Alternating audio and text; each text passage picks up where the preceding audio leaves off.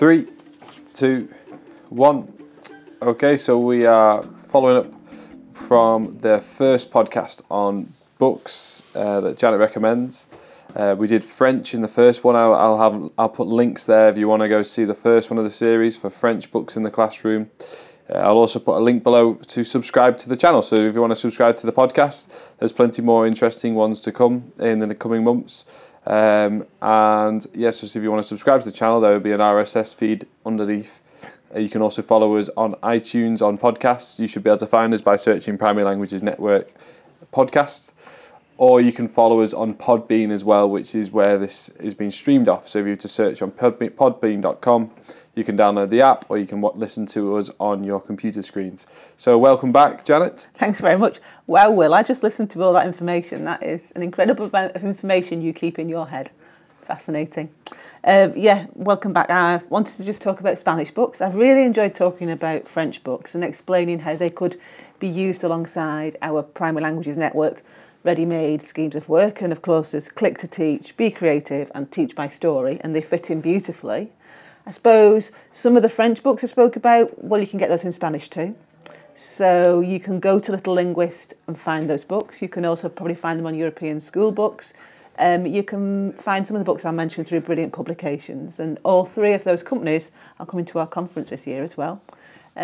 So I'll start first of all with reading books for a reading corner. I mentioned some for French, and there are definitely two of the same type of book that I know you can get hold of about the little witch I told you about. Mm-hmm. And in Spanish, pardon my Spanish, her name is Berta. Yeah. Mm-hmm. So there's Hola Berta and there's La Semana de Berta. Yeah, that's my best Spanish. But one's just hello, basic information about the witch, and the other is Days of the Week. Would fit beautifully, really, with our Year 3 Autumn 1 Getting to Know You unit and our Year 3 Autumn 2 Calendar and Celebrations. Mm-hmm. And could sit on your reading corner shelves and children could read them for themselves. Or you could use them with older children so they could revisit very familiar language. There's also another set of books, and I've seen these in other languages, but I've seen them specifically in Spanish, and it's an acronym. It's E, capital L-I, Ellie, the Ellie books, and they are bilingual books, and they are actually there to teach English children living in Spain how to read in Spanish. But they're really simple. They have lovely pull-out pages with lots of extended explanations of the storyline. Two that I think would sit beautifully in a reading corner for older children in Spanish, if you wanted to stretch them, if you want some differentiation, would be one about the beach, a la playa, and another one about a pirate. Really brilliant, and you'll know that I'm now going in my head to the pirate work we do in Year 5 or Spring 2, round about Carnival time, when we look for the pirate's lost treasure, and Year 5 Summer 2, when we go to the seaside. Mm-hmm. So I'd be recommending those as reading books. And I also know that Brilliant Publications do a whole realm of Spanish reading books. Okay, so just buying one at a time, just put them in your reading corner, could be a really useful thing to have. Yeah. I also wanted just to mention that I like books that do things and that come off the page. And I have used, and I know that colleagues have used, Brilliant Publications. It's a Cinderella puppet show where they're cut out or card characters and there's a little stage, and you can retell the story of Cinderella in Spanish. The interesting thing with that is, of course, in Year 5, Spring 1, we look at the verb to be and we practice it with pantomime characters. So again, it's a childish book, but with a more mature use of it. Yeah, and it could be a springboard to teachers then making their own little stage with the children and being the pantomime characters and acting pantomime characters out, or creating another story, another pantomime story that they could perform with cut-out characters. Yep, I think anyway that you can reinforce the learning of to be in Spanish is important because there's two of them, and it takes a long time to really consolidate the learning of both. It's still to this day you don't know exactly which is which sometimes. Yeah. There's definitely some grey area into which is which and when to use which. There's obviously some more there's some more obvious ones that it strikes a bit more obvious, but there's certainly ones. So what I'm trying to say is it's better to have more opportunities to consolidate learning, and you can learn it through a book and pantomime. Yeah, Brilliant. and also don't forget, we're still playing at it in primary. We're playing at it, and therefore it should be fun, and it should be memorable. And it should always be fun, and it should always be memorable, but it's particularly in primary. So I know, for example, Joanne at Barrow Hall would perform this. Yeah. But she'd also use this book really well as in a different way, and because it's one that then becomes 3D and alive, lots of ways to use it. All of these books that are being mentioned will be put on the blog post below or in the description on Podbean. So if you don't feel like you need to write them down whilst listening to and just try and get a gist of them, and you can find them in the podcast below. What's your next book? Okay, right, I'm going right back to the beginning. So picture books, small picture books actually, but with beautiful graphics. Julia Donaldson and Axel Scheffler have made these. You can get these definitely from Little Linguist. There's one about numbers, numeros, and there's one about colours, colores. Just bring very basic vocabulary to life. And if people are using our Primary Languages Network schemes of work, they'll know that in Year 3, Autumn 1, there is a focus on number and there is a focus on colour. I'd highly recommend those. I've got 2 books that I adore. One, both very famous. One written by a really famous author, Eric Carle. Do you know who Eric Carle is? No. He wrote The Hungry Caterpillar. Okay. Yeah, but he wrote this book called Have You Seen My Cat? Now, I've seen this performed by Nigel Pearson on a video clip in German, so you can get this book in German too. And it's called, excuse my Spanish, Has Vista a mi gata? Yeah, Has Vista mi gata. Yeah, and it's about Have You Seen My Cat? My gato. Gato. Yeah, it's about Have You Seen My Cat? Yeah. I think it would work really well in Year 3, Spring 1. And it's about the children joining in. And the thing with this cat is that they keep finding other animals, and it's certainly not the cat they're looking for. Yeah. And at the end, there's lots of cats, and you can count them. Very simple, repetitive language. Or a book that actually I remember that you loved, Dear Zoo. You can get this in French, you can get it in Spanish, you can get it in German. This is the Spanish version. And because the children know the language already, it is really accessible. Something we've not talked about is getting somebody from the local school community who speaks Spanish to come in and read the storybook for the children. And this may be a book that a mum could come in because she speaks Spanish and read for the children. And because she's already read it in English at some point with children, she'll understand how to bring the children into the story.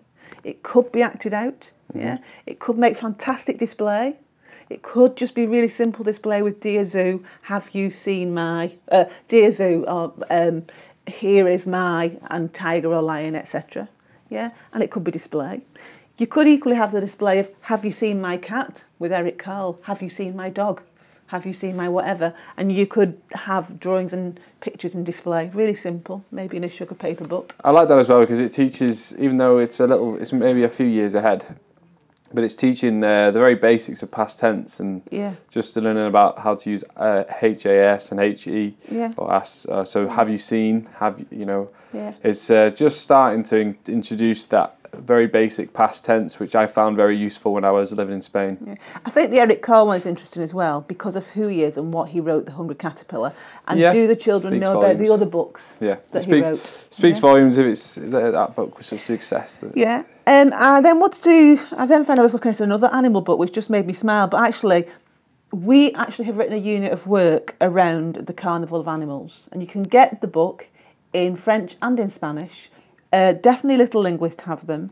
Phenomenal book. Discount code off Little Linguist as well. 10% discount code. Yeah. For PLM members, find that on the on our member dashboard. That's a shameless plug. Carry on. It makes me smile. And I've written a blog post about it. So I've written a blog post from a few years ago on the Carnival of Animals. And there's some beautiful music, some very famous music about the Carnival of Animals. You might have once upon a time when you were at primary school done Peter and the Wolf, where you had to listen to the music and guess which animal the music represented. Very similar thing with this. So you could do music and guessing which animals the music represents. You can find Disney clips, YouTube clips of the flamencos dancing to the music of Carnival of Animals. But basically, there's one of the bear dancing on the tree, the David Attenborough one that everyone loved a few years ago. Yeah. Is that he was, because when they scratched the back on the tree, they look like the dancing. So you could then build it into movement and performance and PE as well, so you'd link it through. But the storybook in itself is very simple, and basically the animals are invited to a carnival, and guess what, Will? They're going to wear fancy dress. Okay. So every animal cruelty safe. Yeah, every animal changes its identity. Yeah. So, for example, I'm making this up, but the dog becomes a mouse. The mouse becomes a whatever. Red Riding Hood gets in the middle of all this mix as well. So it's great fun. It's a big book, and you could just read some pages, not all of the pages, or you could read some pages over a series of lessons so the children get to know more. What's your next book? How many books have we got left? That's it's in Year 4 Spring 2. We've nearly done all my books now, really. Okay. I think the other books that I wanted to mention for Spanish, because obviously we have quite a lot of schools who are teaching Spanish who don't necessarily have a lot of cultural experience and reference to draw upon. And I know that on my bookcase at the moment I've got 3 incredible books.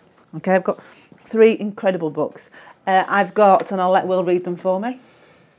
Baila Flamenco, Descubre Madrid, y Semana Santa. And they are 3 cultural books. So one about dancing flamenco, one describing Madrid, and one about the week of Semana Santa. And they're produced by a company called La Galera, so Galera.